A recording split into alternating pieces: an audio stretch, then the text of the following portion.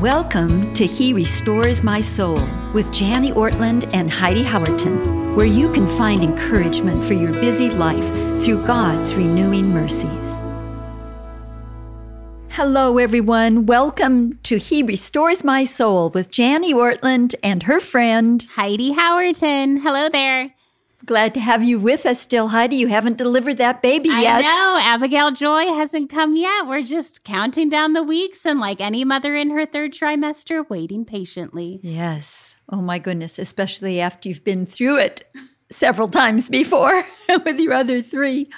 Well, today we want to come back to discipleship because we started our new series on discipleship. And we want to spend a little more time talking about the why of discipleship. Why would we talk about this? Why would I encourage our listeners to disciple? And I would like to take some time going deep into a verse in 2 Corinthians chapter 12, verse 15. And Heidi, I'd love for you to read for our listeners verses 14 and 15, then I'll set the context. Here for the third time I am ready to come to you, and I will not be a burden. For I seek not what is yours, but you. For children are not obligated to save up for their parents, but parents for their children. I will most gladly spend and be spent for your souls. If I love you more, am I to be loved less? Think of what Paul was saying there. It's possible that he's going to be visiting them a third time, but he didn't want to be a burden to the church. I love that about him. He says, I seek not what is yours, but you. You are what I want. He goes on to use the illustration of children and their parents and their familial obligations. He says, for children are not obligated to save up for their parents, but parents for their children. We know that Paul felt a very strong connection, a fatherly connection from his first letter to them, where he said in 1 Corinthians chapter 4, I write these things to admonish you as my beloved children, for though you have countless guides in Christ, you do not have many fathers. For I became your father in Christ Jesus through the gospel. I urge you then, be imitators of me. You see, there's a family connection here that Paul wants us to take into account. There is an obligation of a parent to a child, a generational obligation of wisdom and years and experience. I think this applies to our discipling relationships. When we disciple others, we become to them like mothers and fathers in the faith. This is a generational stewardship given to us by God. In our last episode, Heidi read for us from Psalm 78, where we're challenged from one generation to another to make known the glorious deeds of the Lord and his might and the wonders he's done. When we disciple women, their children and grandchildren and great-grandchildren receive the blessings of our efforts. Our lives matter. Your life matters. Do you believe that? Your life will matter for a long time. As I said in our last podcast, a glacier seems to be accomplishing little at the moment, but leaves behind a Grand Canyon. Be willing to be part of a glacier. Be willing to move slowly but steadily. We want to leave behind generations of men and women, the children yet unborn, who, as the psalmist says, set their hope in God. So what we want to do on today's podcast is lift 11 words out of that passage in 2 Corinthians.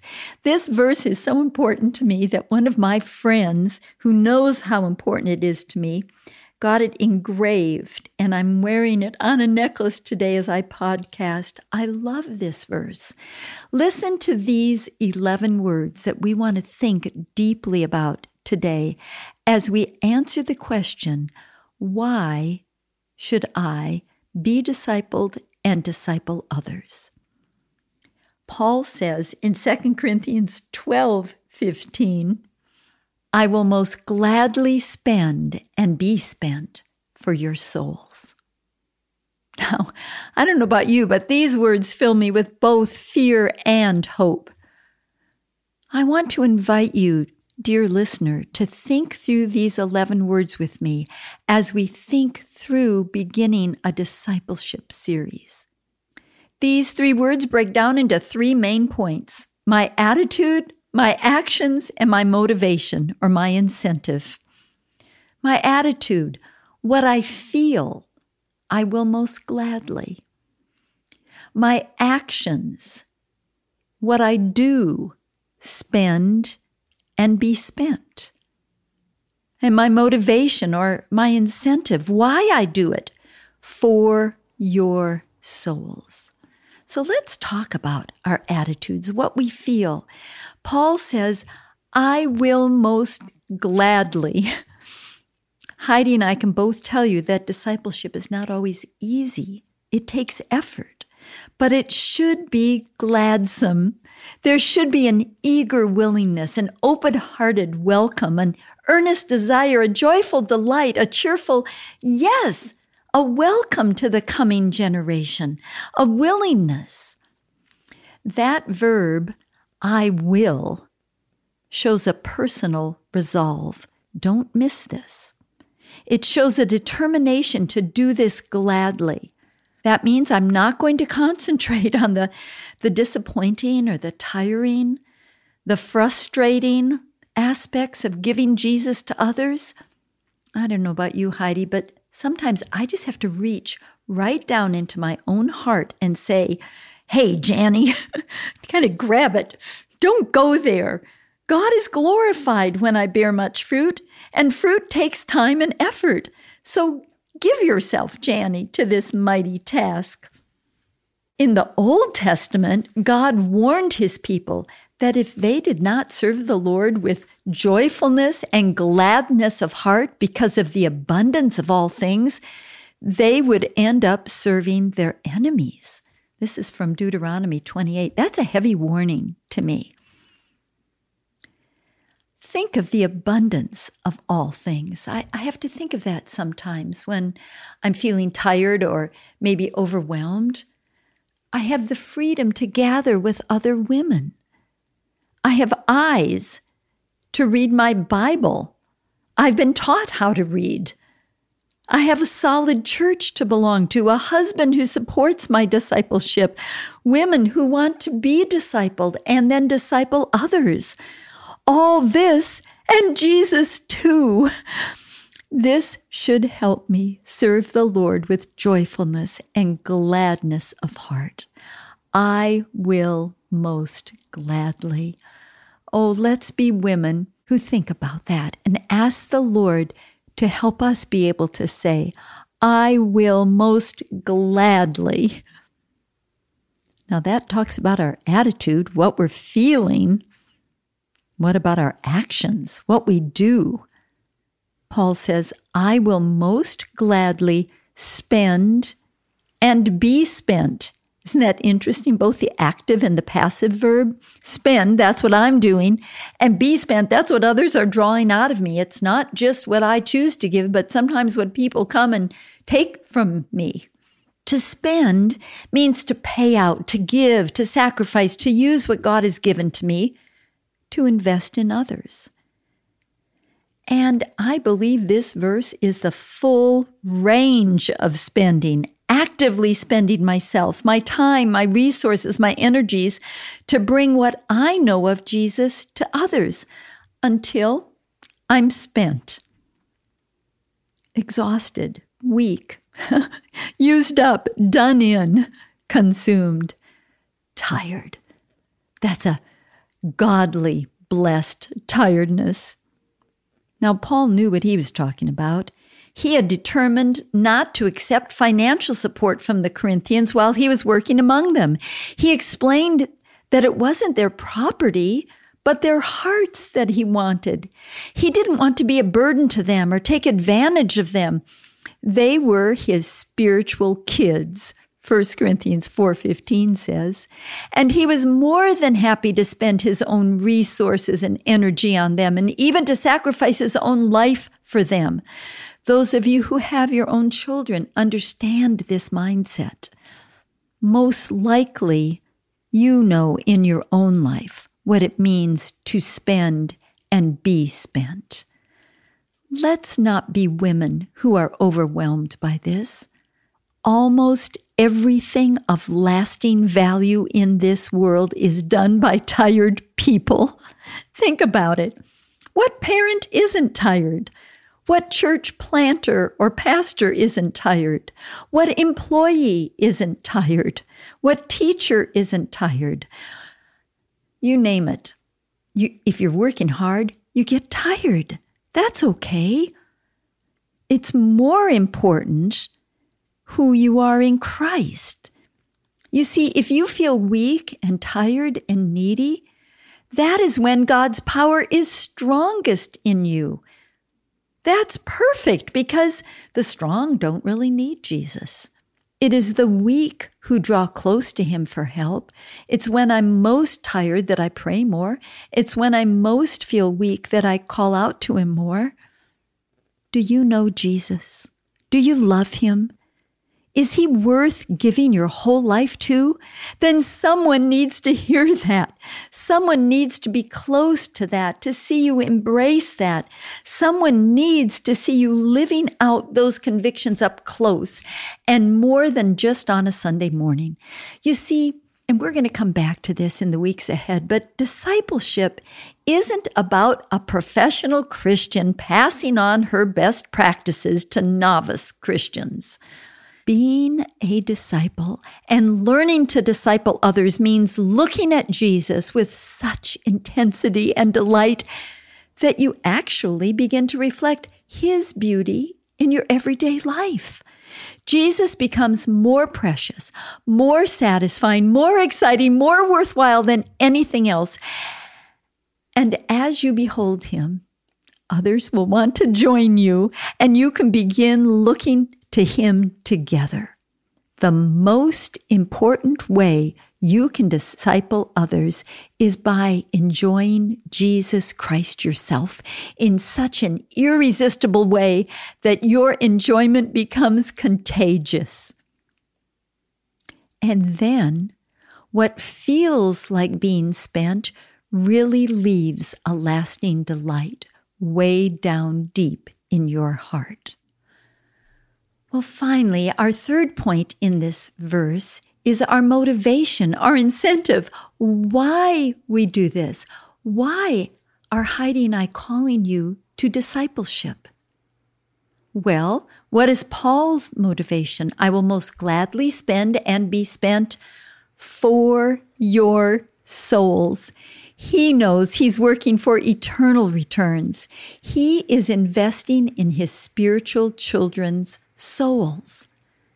Heidi, would you read 1 Thessalonians chapter 2, verse 8?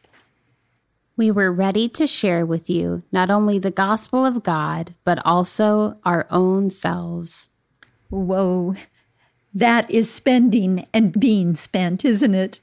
Or 2 Timothy 2:10 puts it this way, I endure everything for the sake of the elect. Why? Because Paul knows this is something of eternal weightiness. It is deep and lasting. It's never shallow. And he also knows that God sees and knows and cares. I love how the writer of Hebrews puts it. Heidi, read Hebrews 6:10 for us. For God is not unjust, so as to overlook your work and the love you have shown for his name in serving the saints, as you still do. Yes, you see, God would be unjust if he overlooked our work. That's not God. He will never overlook what you're doing as you serve the saints. Let me say this. Every single person on the face of the earth today is heading down a pathway to one of two places, either life or death. Proverbs puts it very plainly. Proverbs 12:28 says, "The path of the righteous is life, and in its pathway there is no death." Proverbs 14 puts it this way, "And there is a way that seems right to a man, but its end is the way to death." You see, one of two pathways, and in discipleship, we walk others with us down the pathway of life. Now, should we challenge and exhort them along the way? Yes, but as a fellow pilgrim, not as one already across the finish line.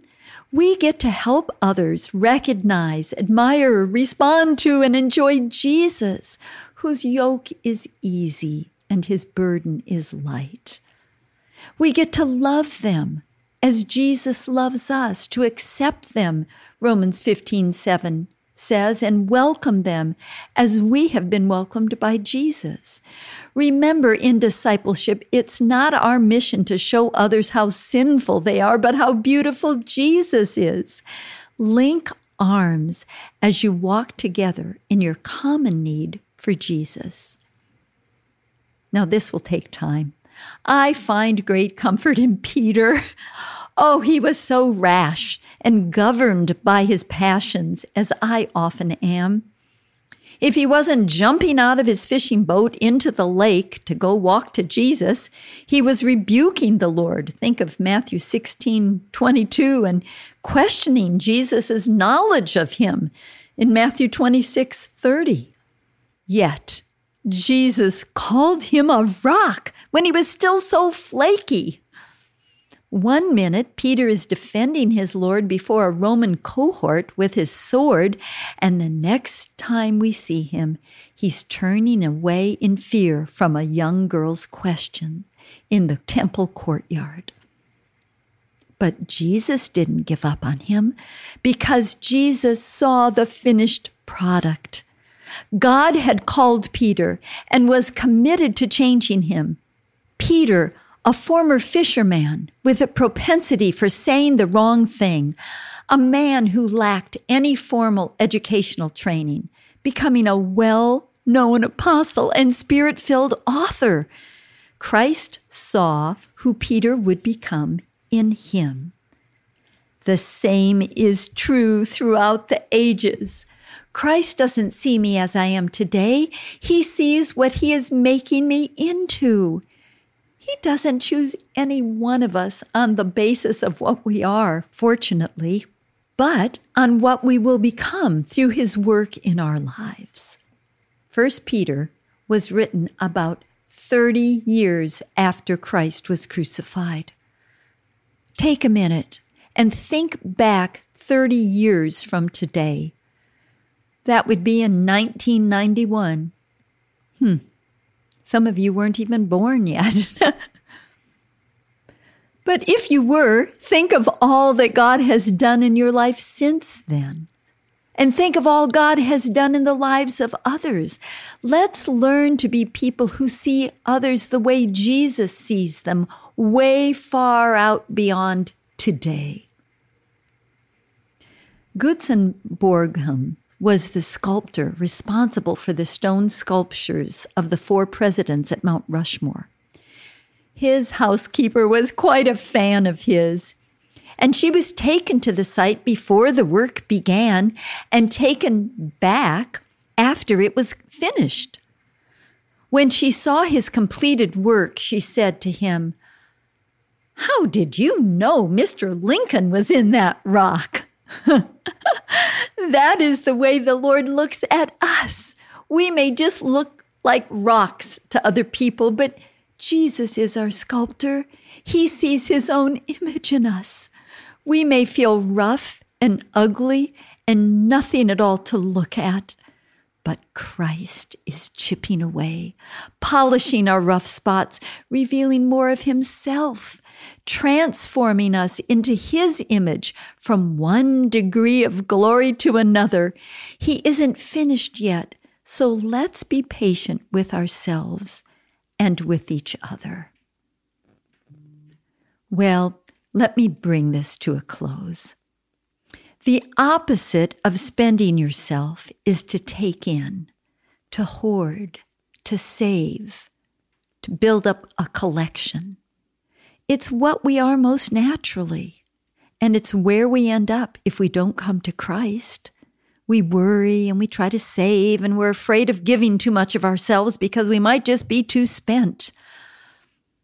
We can never imitate Paul here in 2 Corinthians 12:15 without the gospel permeating our minds and our hearts, without Jesus showing us the way. Paul tells us to imitate him as he imitates Christ. And this is exactly how Christ loves us, how he has always loved us, and how he will always love us on into our future. He spent himself for us gladly. John 13:35 puts it this way: having loved his own who were in the world, he loved them to the end. There is no half-hearted super being in our universe. Our God is a wholehearted, glad spender. And what about Philippians 2? Heidi, would you read Philippians 2 verses 5 through 8 for us? Have this mind among yourselves, which is yours in Christ Jesus, who, though he was in the form of God, did not count equality with God a thing to be grasped, but emptied himself by taking on the form of a servant, being born in the likeness of men. And being found in human form, he humbled himself by becoming obedient to the point of death, even death on a cross. You see, Jesus never quit descending. From equality with God, he descended to the form of a servant in the likeness of men. And then he descended down into death, even the horrible death of crucifixion. He kept descending all the way to the cross. No place was too low for him to go. And in Ephesians chapter 5, we're told, therefore, walk in love as Christ loved us and gave himself up for us, a fragrant offering and sacrifice to God. The unlimited love of Jesus for us sweeps us away into extravagant, unlimited love for others, where we can most gladly spend and be spent for their souls. Heidi and I are asking you to come before the Lord and ask him to show you who he wants you to connect with in this series on discipleship, who he wants you to gladly give yourself to in this coming year. Maybe it's your children, maybe it's your grandchildren, maybe it's some friends, maybe it's some youth in your church. We don't know, but God does. Hopefully, you'll be able to say with Paul, I will most gladly spend and be spent for your souls, because you know the one who will restore your soul. God bless you. Thank you for joining us today. This podcast is generously funded through Renewal Ministries. If you would like to discover more about Janie and Ray's ministry or make a donation, visit their website at renewalministries.com. If you have a question for Janie or would like to learn more about this podcast, please visit our website at herestoresmysoul.org.